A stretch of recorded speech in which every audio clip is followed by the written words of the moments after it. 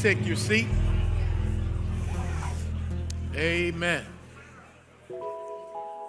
We have the privilege of singing to God, which is worship, or at least one aspect of worship, singing to Him in psalms and hymns and spiritual songs. And we even spoke to Him as we prayed. And now it's time for the Lord to speak to us through His word. So if you have your Bibles, would you turn to Matthew chapter 1? Matthew chapter 1.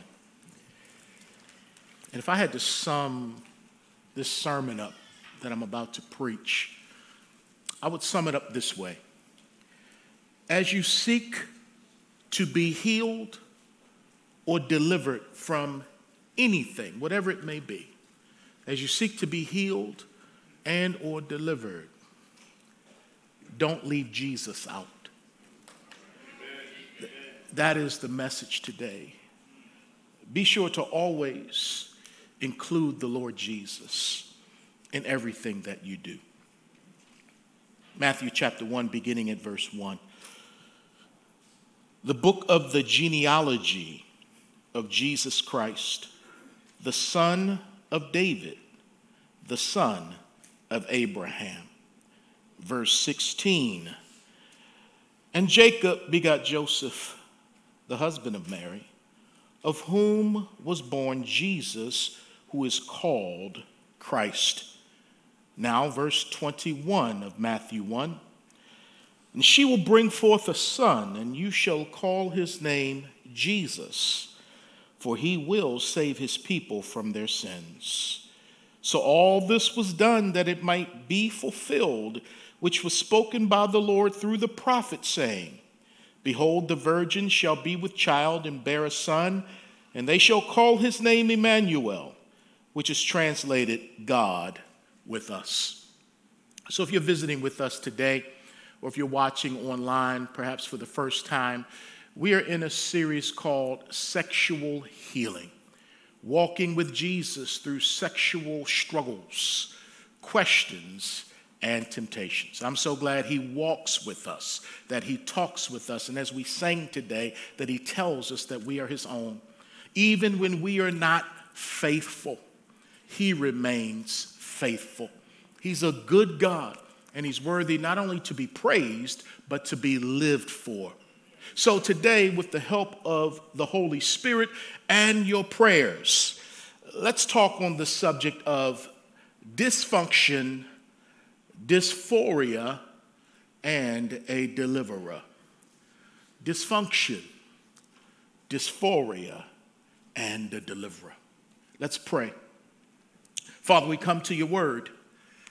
We need to see Jesus today. Holy Spirit, thank you that you came to bring glory to Jesus.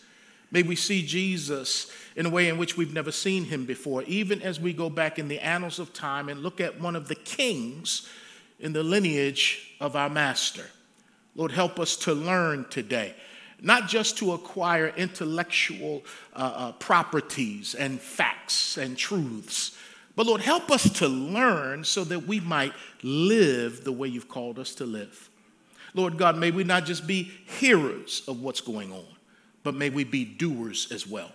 And Lord, if this word is not specifically for us, may we listen, realizing that it might be a word that you want to speak through us to our neighbors, to our friends, to our families, to our co-workers.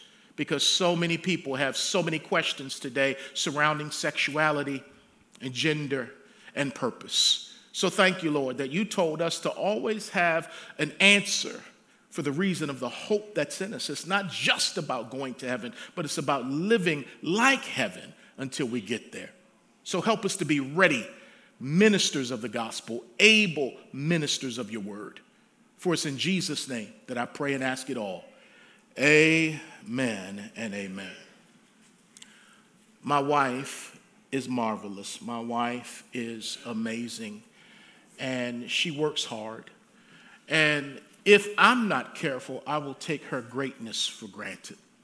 The fact that she can churn these books out the way in which she does. And I see how much work she puts into the writing and the research to make sure that what she is saying is in agreement with Holy Writ.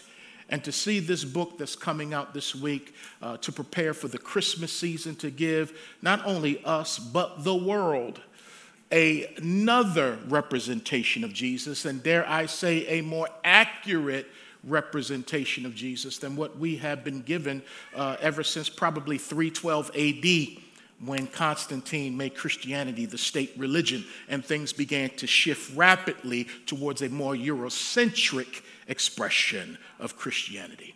So I'm thankful to see my wife write and connect with an illustrator who could put the people of God in a context that is more in line with history, archaeology, and biblical truth. It's my prayer that this thing becomes a bestseller. It's my prayer that she's everywhere. Good Morning America. I want to see her out there, man, talking about this book. And she takes time. She could not read everything today because within each page you have scripture wrapped around various portions of the illustrations, scriptures that support her thesis in the book, that Christ came from all kinds of people because Jesus came for all kinds of people. And so I'm so thankful for her. And when I think about Jesus' family tree, I have to first think about my own family tree. Because in this book that she writes, she takes time to talk about the ancestors of Christ. And when I think about my ancestors, the people that I come from, I am grateful for the Williamson family. I can only go back about 4 generations. There's my dad, Harold, my grandfather, Hezekiah. Then there's my great-grandfather, whom I never met. His name was Happy. And then my great-great-grandfather, who obviously I did not meet, his name was Bright. So that's as far back as I can go. We trace our lineage back to South Carolina, to a plantation there called the Oakland Plantation. And after having taken an Ancestry.com test, I realized that, like many people in here, my ancestors come from West Africa. And we came to this country by way of South Carolina, from South Carolina into Washington, D.C., and into Baltimore. And now here I am in Tennessee. I can only go back 4.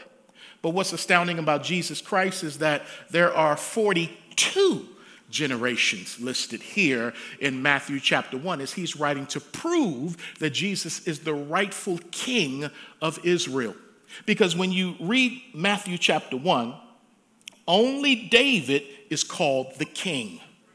But all of these other names here, they are kings. And we're going to talk about one today. But only David is mentioned as being the king because Jesus would sit on King David's throne.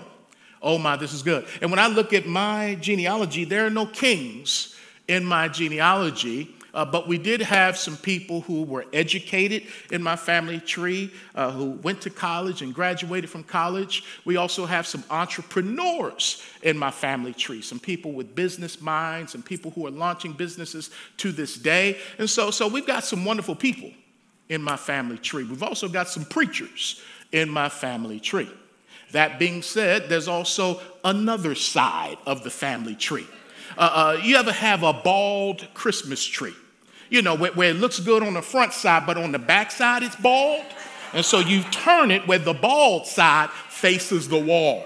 Well, I got a bald side to my family tree that we don't like to put out there too much.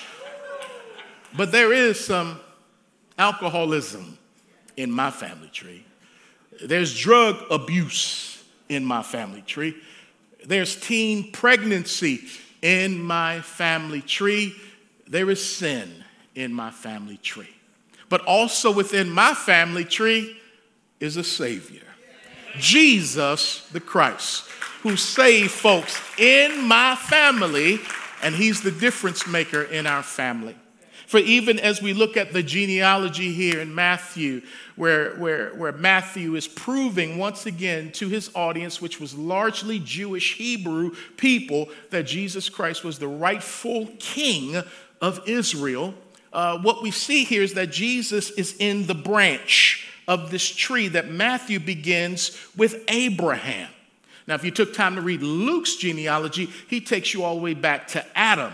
But Matthew starts with Abraham and works his way all the way up to Jesus' earthly father, Joseph, and then there is Jesus. So Jesus is a branch on this tree. But if we were to go over to Isaiah chapter 11, it does say that Jesus was the branch or the shoot coming out of Jesse.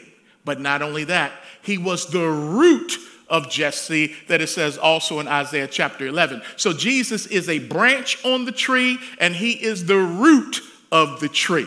He is man and he is God and he is good. Thank you, Jesus.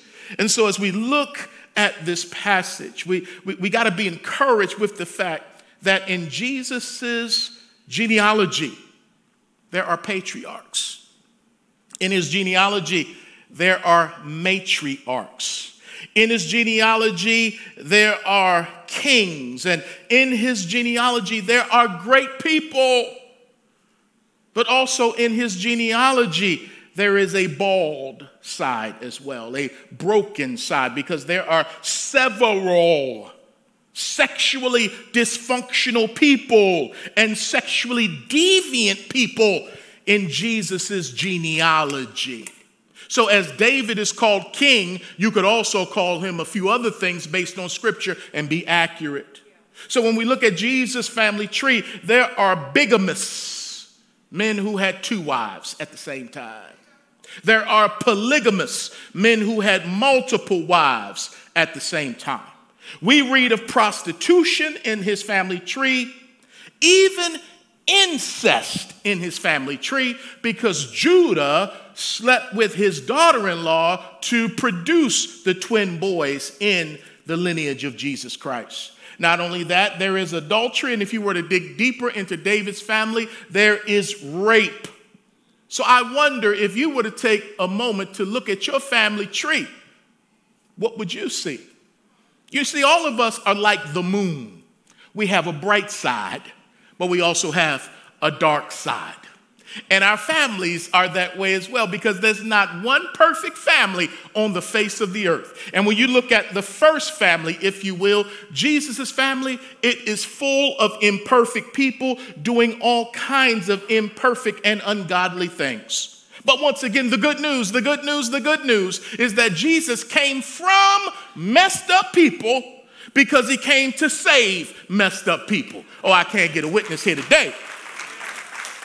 Jesus came from sinners so that he could save sinners. It's right there in verse 21. And she will bring forth a son, and you shall call his name Jesus, for he will save his people from their sins. So if you're a sinner, cheer up, because you qualify to be saved. But if you don't think you sin, man, you in trouble, because Jesus only came to help sick people, suffering people, sinful people. I'm so glad he came. And when it says that he came to save his people from their sins, it doesn't matter what sins you've committed, Jesus can save you from. Amen, amen. There's no asterisk in my Bible right here at verse 21. Well, he saves from sin, but you know he can't save from fill in the blank.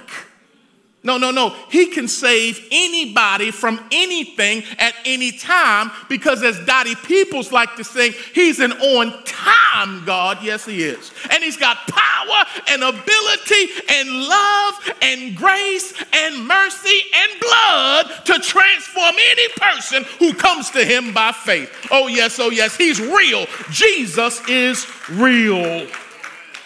You see, there are many branches on his family tree in Matthew 1. And we know more of the well-known branches like Abraham and Isaac and Jacob and Judah and King David. But there are some other branches on here that if you would take the time to peruse the Old Testament, and read 1 Kings and 2 Kings and 1 Chronicles and 2 Chronicles, you will see some jacked upness in the family of Jesus Christ. I created a word. I have the freedom to do that. Jacked upness, tore up from the flow up in his family tree. But again, the most important branch in the tree is not David, as great as he was. The most important branch in the tree is not Abraham, as important as he was. The most important branch in that tree is Jesus. And I hope that he is the branch in your family tree that's the most important. But above all, he's the root in your family that holds everybody together. But I want to take a moment to look at one branch in particular today, and that is the branch of King Asa. So go with me to 1 Kings chapter 15. 1 Kings chapter 15.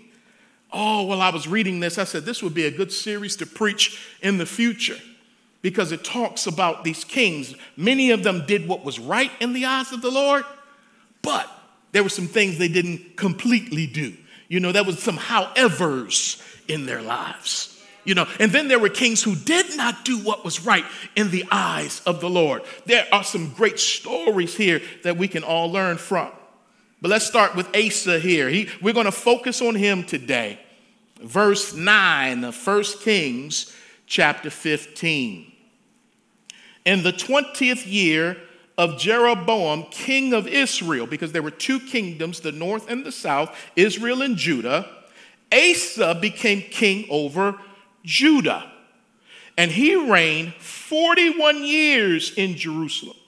His grandmother's name was Maacah, the granddaughter of Abishalom. Asa did what was right in the eyes of the Lord, as did his father David. And he banished the perverted persons from the land and removed all the idols that his father had made. Also, he removed Maacah, his grandmother, from being queen mother because she made an obscene image of Asherah. And Asa cut down her obscene image and burned it by the brook Kidron. But the high places were not removed. Nevertheless, Asa's heart was loyal to the Lord all his days. So one of the ways we learn the Bible is by asking questions of the Bible. Then you dig in the Bible or in extra biblical resources to try to find out a sound understanding of what you just read. And so when the Bible says that when Asa became king, he banished or removed the perverted persons from the land, verse 12. So the obvious question is, who are or who were the perverted persons in the land? Well, after looking up that unique Hebrew word that's mentioned several times in the Chronicles and in Kings, it is a term that means people who practice sodomy and prostitution. The perverted persons in the land were practicing sodomy and prostitution. So when he became king, he wanted to reestablish the moral credibility of the people of God. He wanted to bring holy back. I know Justin Timberlake was trying to bring sexy back, but Asa was bringing holy back.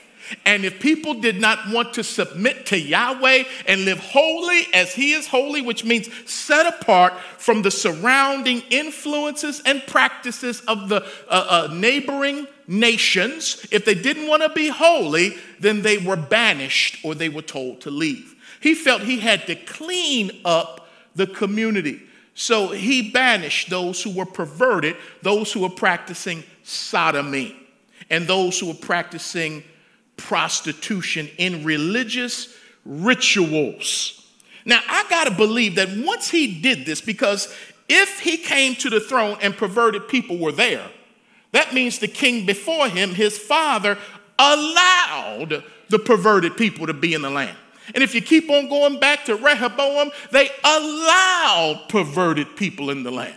And it takes courage to stand up against the norms of society that go against the things of God. Because it's easy just to slip by, to go with the program. But Asa said, no, I love God and I know what God stands for, what he requires from his people. And I'm going to be a leader who just won't get a throne, but I'm going to open up my mouth and I'm going to legislate some things up in here. Because for Israel, unlike America, they were a theocracy.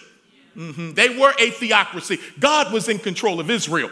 And so the kings were to be aligned with God. And Asa said, no, we got to get this perverted stuff out of the land. And not all of God's people agreed with King Asa because they were so used to doing perverted things that perverted things became normal. I'm not trying to talk about 2022 where we've normalized perversion, where we've normalized things that breaks the heart of God.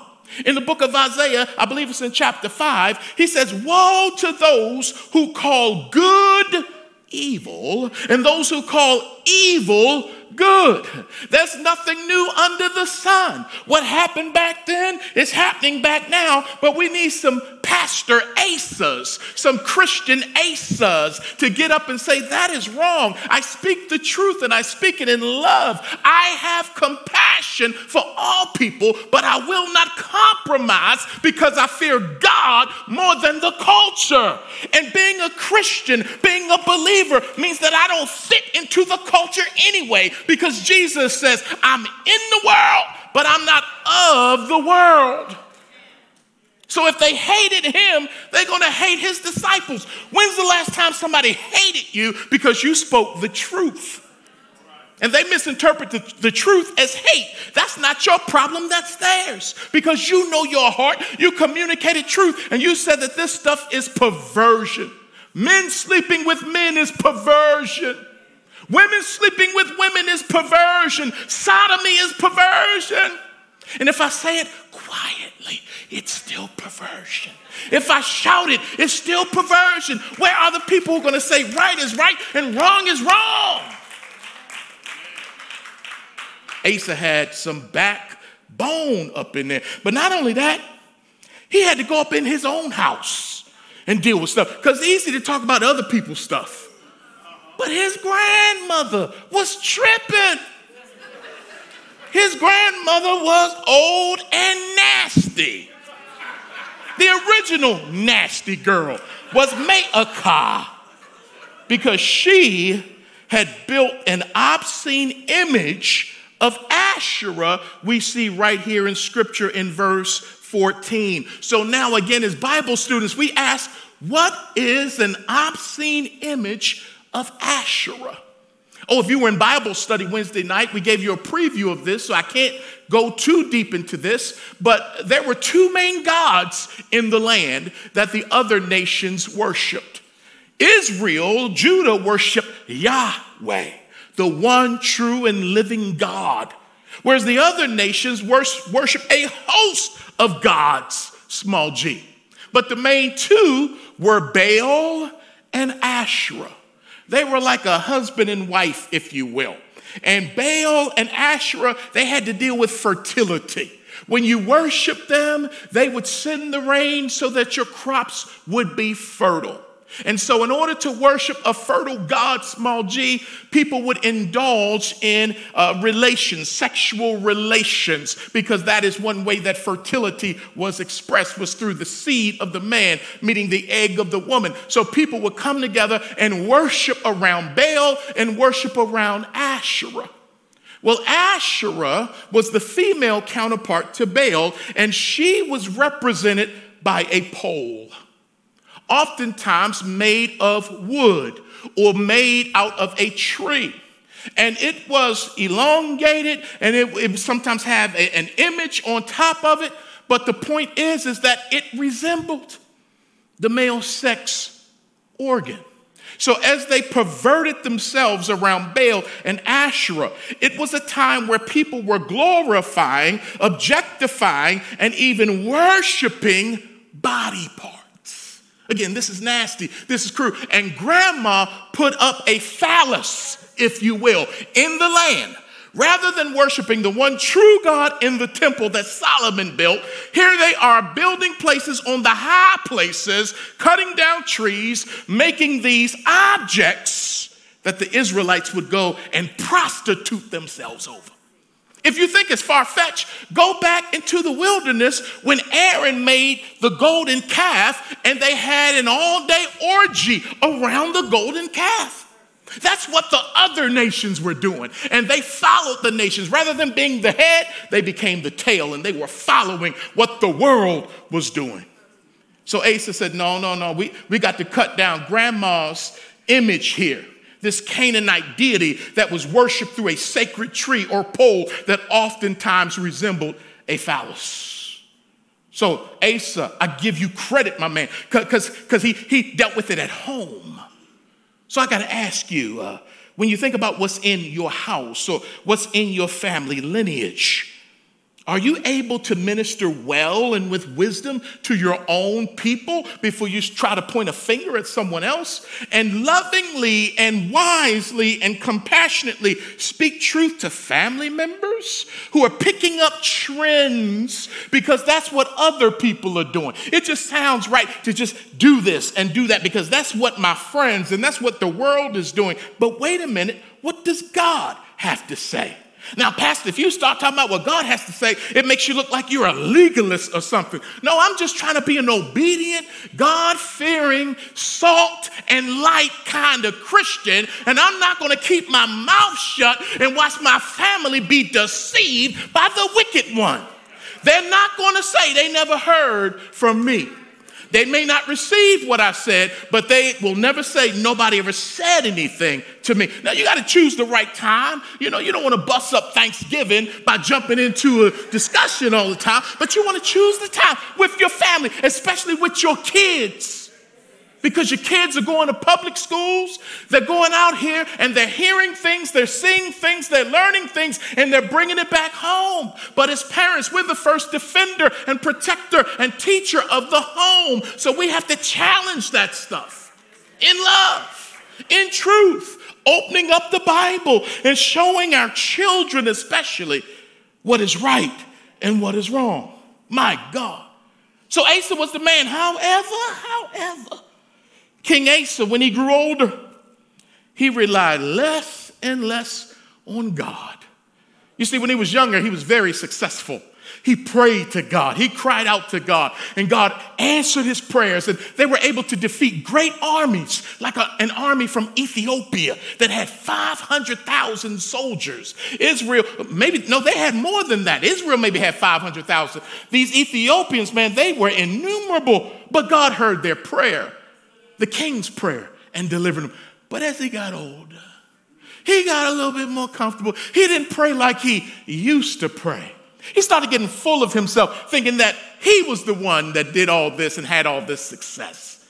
And so he stopped relying on the Lord and relying more on politics and political connections. It's like people who start off with God, but once they get a little money, they move from God. What's up with that? Once you get a little prestige or something, you don't pray no more. You don't come to church no more. But when you broke, busted, and disgusted, we couldn't keep you out of church. But once you get into a little something, you ain't got time for God no more. That was Asa. Oh, I got to go now over to 2 Chronicles. 2 Chronicles. Oh, boy. 2 Chronicles. I love the book. Chapter 16, verse 7.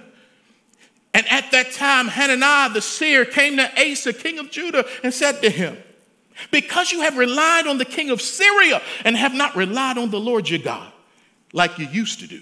Therefore, the army of the king of Syria has escaped from your hand. Were the Ethiopians and the Lubim not a huge army with very many chariots and horsemen? Yet because you relied on the Lord, he delivered them into your hand. For the eyes of the Lord run to and fro throughout the whole earth to show himself strong on behalf of those whose heart is loyal to him. In this you have done foolishly. Therefore, from now on you shall have wars. Then Asa was angry.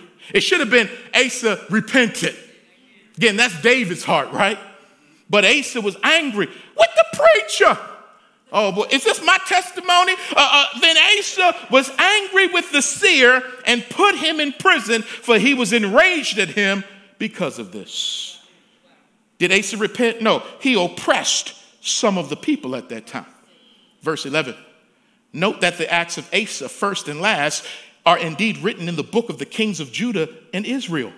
And in the 39th year of his reign, Asa became diseased in his feet, and his malady was severe, yet in his disease he did not seek the Lord, but the physicians.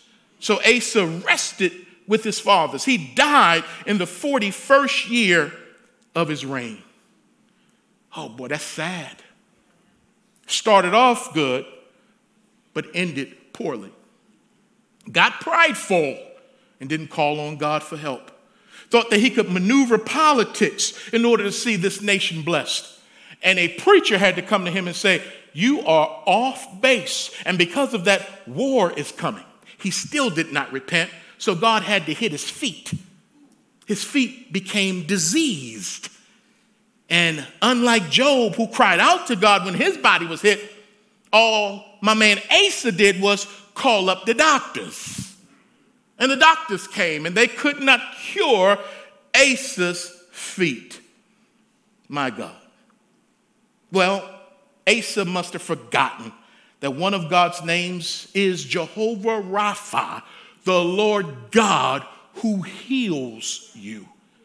But he was not looking to God for deliverance because he was so busy looking to himself. And I said before that Jesus is a savior, not only from sin, but also from sickness. Not only from sin and sickness, but from bad and destructive habits. He's just not concerned about your soul. He's concerned about your soul, mind, body, finances, family, everything.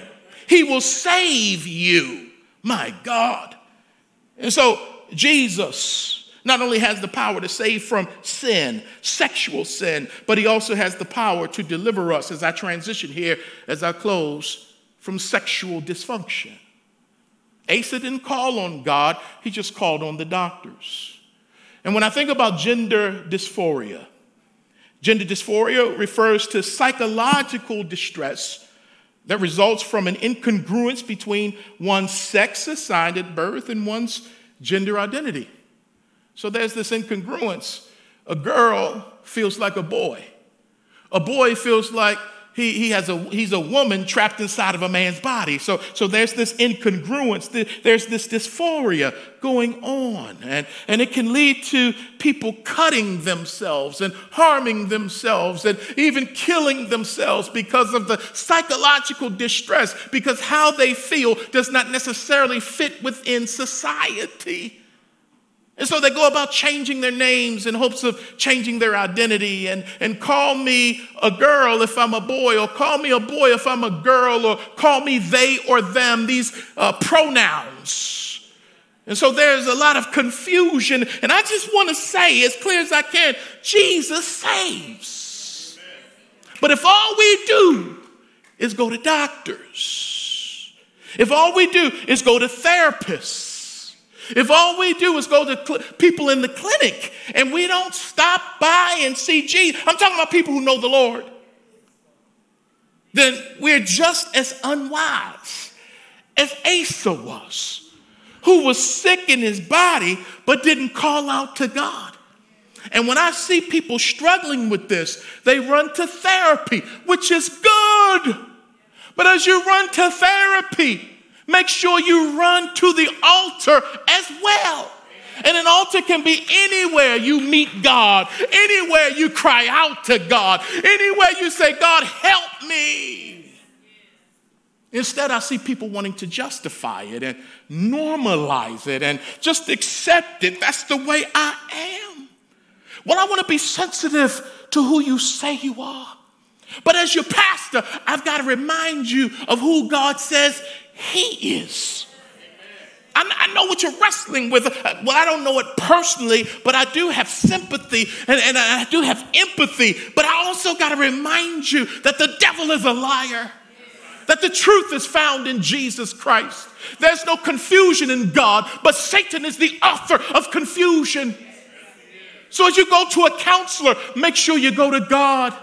And as you go to a counselor, we got to check this. You need an asterisk. Here it is. Make sure the counselor has some Christian biblical principles about himself or about herself, because a lot of times these folks will just tell you what you want to hear. But let God be true and every man a liar. So due to pride, Asa never combined faith and medicine. He never combined faith and medicine. He chose medicine alone, and he died early. He died early. So I just want to let you know that there is a place for Jesus and doctors. There's a place for Jesus and therapy. There's a place for Jesus and a counselor. There's a place for Jesus and a pastor.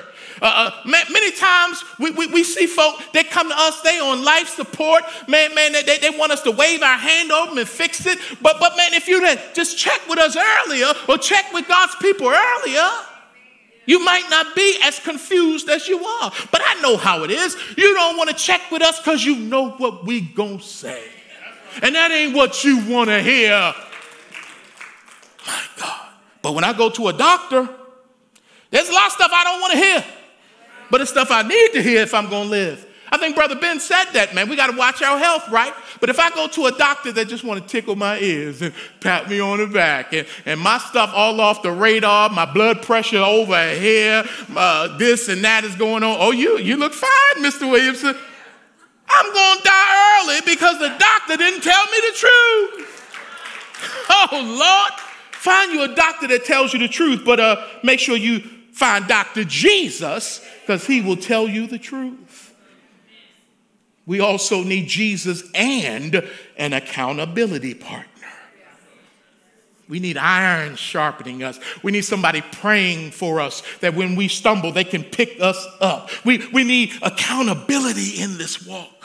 The enemy's coming after you, trying to bring either more confusion based on generational issues, stuff being passed down from grandfather, great-grandfather, some confusion, and it's hitting you. But you need an accountability partner to be able to tell you that in Christ Jesus, there are no curses. In Christ Jesus, there is freedom. In Christ Jesus, there is deliverance. Now live up, Philippians chapter 3, verse 16, to what you've attained. Walk like who you are. Walk like whose you are. As Elder Sharm would say, get your mind right, because the devil's coming after your mind. For as a person thinks, so are they. So you got to start thinking the way God tells you to think and stop thinking the way the world tells you to think. Stop being so quick to accept what the world says about dysphoria and accept what God says about sexuality. I know it's not popular, but it's right. And that's why they don't want to come and talk to us, but that's all right. I just want to let somebody know that don't leave God out while you're trying to figure things out. Don't leave God out while you're trying to figure this stuff out. Go to God. He is a deliverer. He is a deliverer. My God. I got to close with Matthew chapter 1. I got to go back to Matthew 1. I won't do what my pastor did last week and keep y'all till 3 o'clock. But again, that's the tree I come from. We just preach long. I don't know what it is. But that's my pastor, man. And he sent this church a love offering that was bigger than the offering we gave to him. He just wanted to bless Strong Tower Bible Church. Sent a check for thousands of dollars to the church. So I honor my pastor, and I'm grateful for men that I come from on my Baltimore side. And next Sunday, we'll be in Virginia as Doreena's father, who is also my pastor, will celebrate 40 years of pastoral ministry next Sunday. My God, that's no small thing to be in the ministry for 40 years. And I don't count on him to compromise at the end. No, that brother is still steady, and I love the example that he sets for me. But Jesus is a deliverer. Now here's, I got to tell you this, I'm closing, that he delivers people from their sins. Amen? He delivers you from the penalty of sin. He will one day deliver from the presence of sin when we get to heaven. And in between times and in the meantime, he delivers from the power of sin. None of us have arrived, but we're being sanctified. We're being set apart. We're growing. We're becoming more like Jesus. Some of the things we used to do, we don't do anymore. Some of the things we used to say and the things we used to think, we are growing and becoming more like Christ. And it's different for everyone, but we're in the race. Is anybody in the race? Is anybody running for Jesus? Is anybody pressing towards the mark of the upward call that God has for us? We're forgetting the stuff that's behind. We're reaching forward to everything that God has for me in front of me. And so I'm yielding to the Spirit of God. I'm walking with Jesus Christ, and he's changing me. So much so that folks will say, bro, you don't look like what you've been through. Man, I remember. Well, it's only the mercy of God in my life. I'm not better than anyone, but by God's grace, I'm able to do what I'm doing. So we're sanctified. We're being sanctified. But look at Matthew chapter 1, verse 22. After he says Jesus will save, and that word save can also be translated as deliver people from their sins. Deliver. It says, so all this was done, that it might be fulfilled, which was spoken by the Lord through the prophet, saying, behold, the virgin shall be with a child and bear a son, and they shall call his name Emmanuel, which is translated God with us. So when I look at this passage, I see in verse 22 where it says, so all this was done. What was done? Jesus coming to save people from their sin, and Jesus coming to be with people as Emmanuel, God with us. All this was done. Jesus saving people from sin and Jesus being with people, Emmanuel. All this was done. Pastor, why are you so excited about that? Because all this was done, that phrase is in the perfect tense in the Greek. Pastor, what does that mean? I know there are different tenses. There's the aorist tense, there's the present tense, but what is the perfect tense?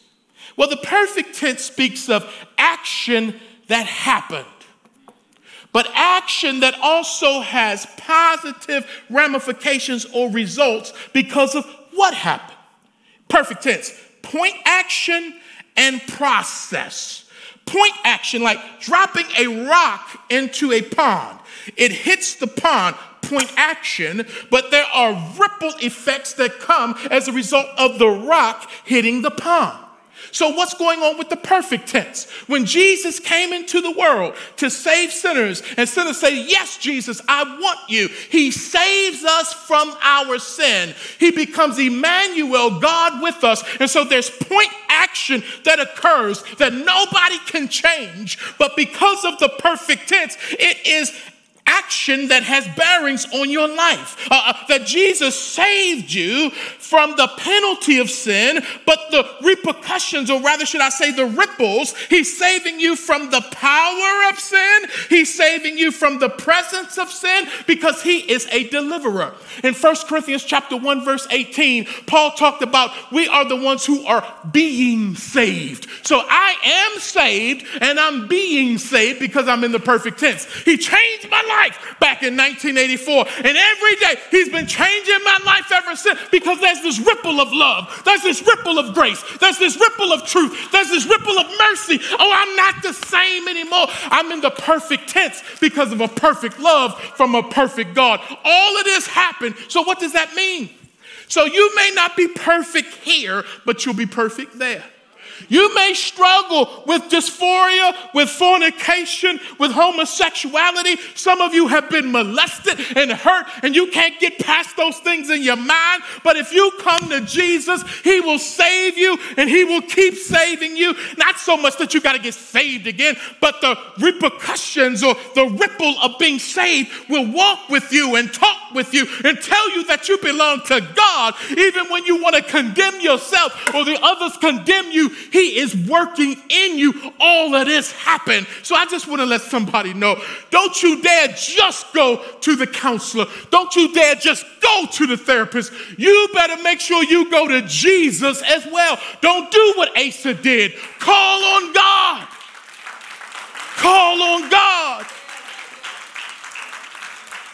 My ancestors didn't have therapists. when they were enslaved.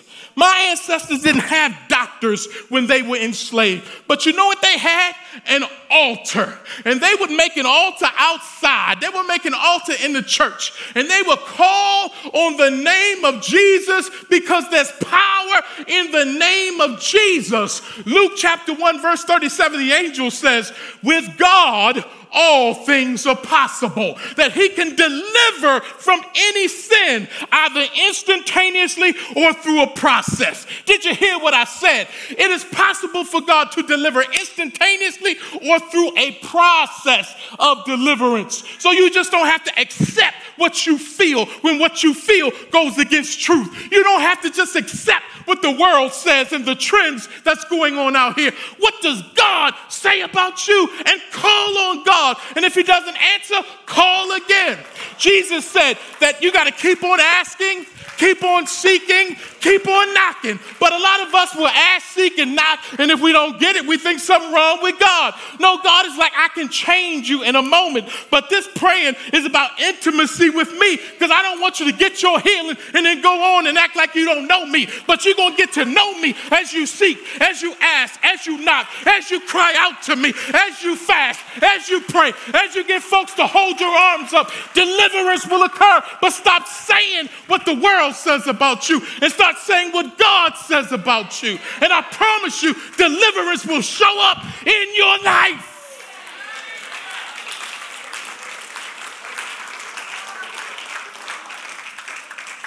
Please stand with me for prayer. It breaks my heart, especially with young people. This stuff hits young people harder than it hits any other demographic. And we have to be gatekeepers and guardians and stewards of truth and love. And I'm praying for you. I'm praying for your family tree. I'm praying for your house. And please pray for mine. God is no respecter of persons, and neither is the devil. Because sometimes stuff don't hit home till it hits your home. And all it takes is just a little seed of falsehood, a little leaven to try to destroy a person's life. But are you going to be the parent that just accepts it? Or are you going to be the parent that says, no, we're not accepting this. I accept you. I love you. Nothing's going to change that. But we're speaking the truth in this house, and we're doing it in love. You may not want it, but we're going to give it to you. And as a pastor, it's the same thing. Do I want to make people feel good by affirming things that God does not affirm? Or do I want to take the chance and love them with truth, believing that God can set somebody free with truth? That's my job. Let's pray. Father God,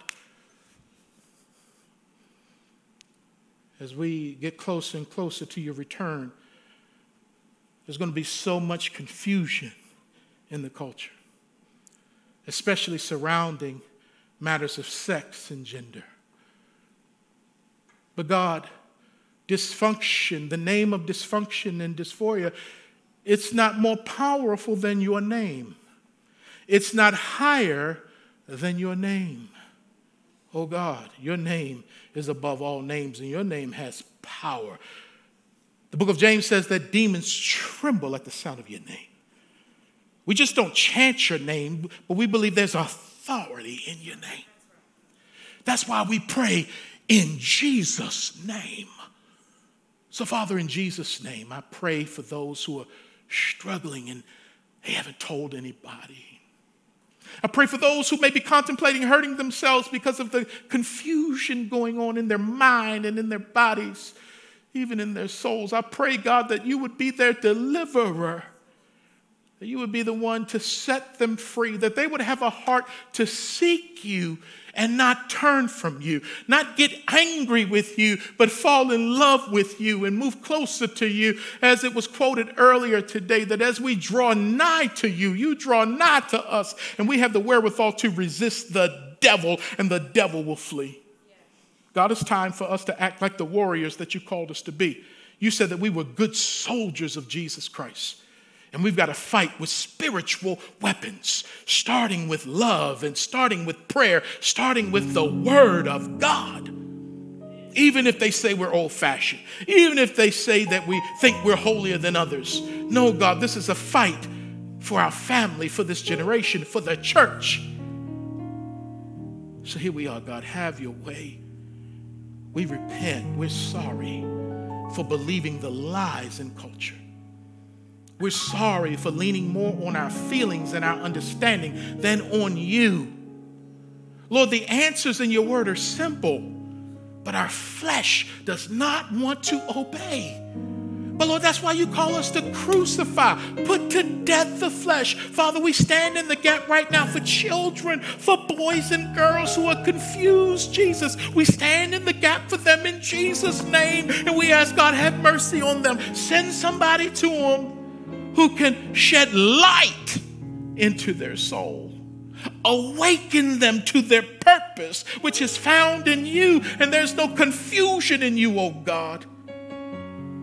And protect this church from people who would want to harass us and come down on us for daring to preach what the Bible says. We'll say thank you for persecution. We'll say thank you for it. But we won't compromise while we have compassion. If you know someone in your life, someone in your family, or maybe it's you, who's dealing with gender dysphoria, someone in your family, someone in your life, or maybe, would you just raise your hand? You know someone that's struggling. Would you just raise your hand? Father, you see the hands, and above all, you see the hearts. We pray. Do the transformation, whether you do it immediately or over a process of time. In Jesus' name we pray. Amen. I'll be here at the end of service. I'll pray. Amen. Let's give Jesus some praise. I hear that. Amen. Bible study this week.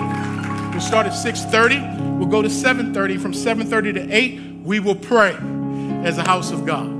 Doreen and I taught for an hour and a half last Sunday. We ain't doing that no more. So we're going to teach from 6:30 to 7:30 and pray for a half hour.